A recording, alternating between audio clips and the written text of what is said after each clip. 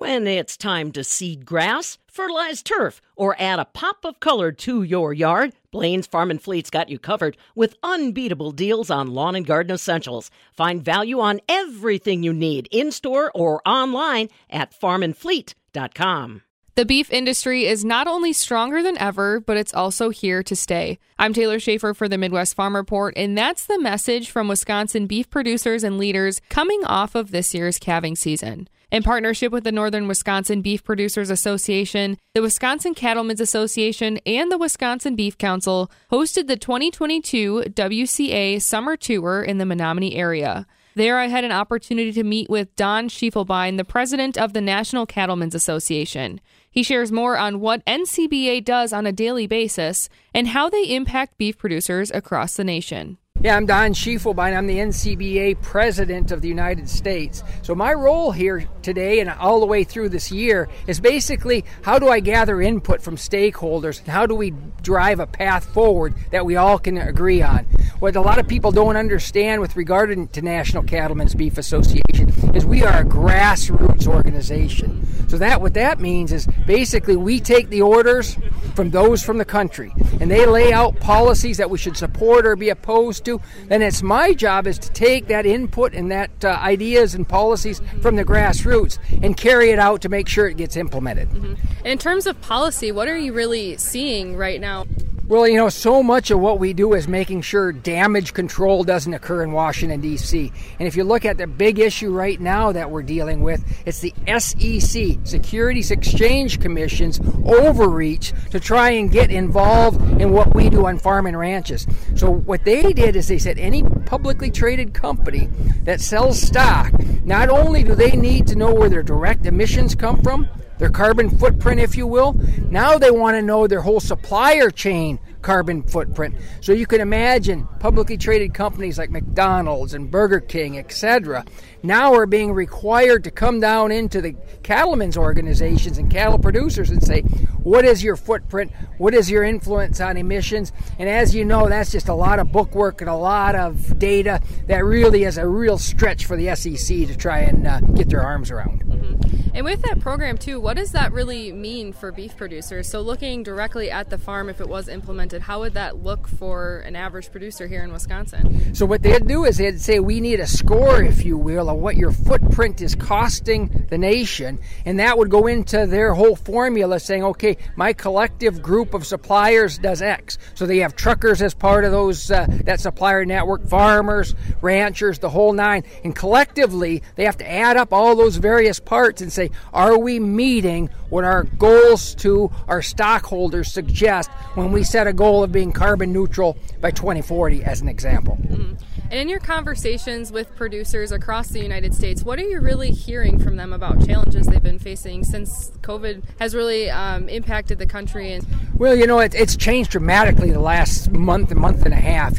When we're in the gist of it, the big whirlwind of the whole storm, it was all about access to markets. When this whole marketplace shrunk down and we lost 50 or 60% of our ability to market cattle overnight just because of the supply chain, everybody was having issues and everybody was wondering how are we going to get our animals marketed. Today we're in a much better position. We worked through that as individuals and producers without a whole lot of government involvement, and now we're seeing the light at the end of the tunnel. We talked about how calf prices have changed dramatically, how fed prices have changed dramatically. It looks like we're positioning ourselves for some incredibly good times post-COVID. Mm-hmm. And for farmers, too, there's power in media, and we've talked a lot about how social media can impact a person's business or persona online. And one thing that's been kind of all over the internet lately is what's happened in Kansas. Can you kind of walk through that situation for people maybe who have seen the videos and what exactly happened and why?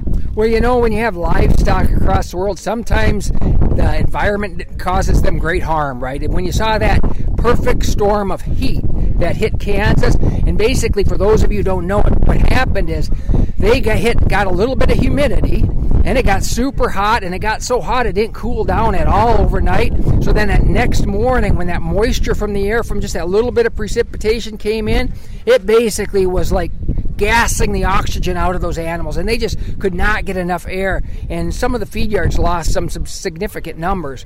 And of course what's gone through the media now is a video that shows what looks like thousands of dead animals, right? And of course, it depends how you portray that. And some people are portraying it one way, others are portraying it an entirely different way.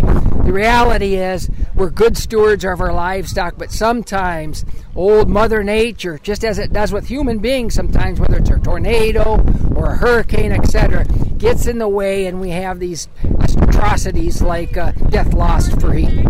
And you bring up that point about good stewards of our livestock and land, and I want to hear too where the beef industry stands in terms of sustainability, whether that be on the farm or also just with farm transitions, moving towards the next generation of producers. Yeah, and that's very important. What we mean by sustainability is ability to continue to move on. And to me, a lot of people are very sensitive to that term. It can be a red letter word for a lot of folks. The way we look at it a very positive viewpoint. We believe if you look at it, we can just look over across the lands right here and see sustainability at the cow-calf level is a story we need to win. We do a lot of things right. Cows are almost a perfect steward, if you will, of God's green earth, right? They take and use that wonderful rumen to convert low-quality forage into incredibly high-value protein. So it's a story we need to reconnect with, we need to convert over, we need to win. Right now, there's so much concern from consumers about our sustainability, when the reality is we are the solution to sustainability, and we just need to get that story out. And with that story too, where do you really see the beef industry moving in the next 5-10 years? Well, I think it looks really good. You know, if you look in the crystal ball, if you will, I think the financial picture looks incredibly rosy. We're seeing producers do some incredibly advanced thoughts in terms of how to make these cattle more profitable, more efficient, etc. And I think it looks very, very bright over the next 5 years. Again, that's Don Schiefelbein, the National Cattlemen's Beef Association president, who shares more about the policy they have their eye on right now in D.C., including the SEC's interest in tracking carbon emissions through the food chain. For more information on NCBA news, policy issues, and progress, you can visit their website at ncba.org. For the Midwest Farm Report, I'm Taylor Schaefer.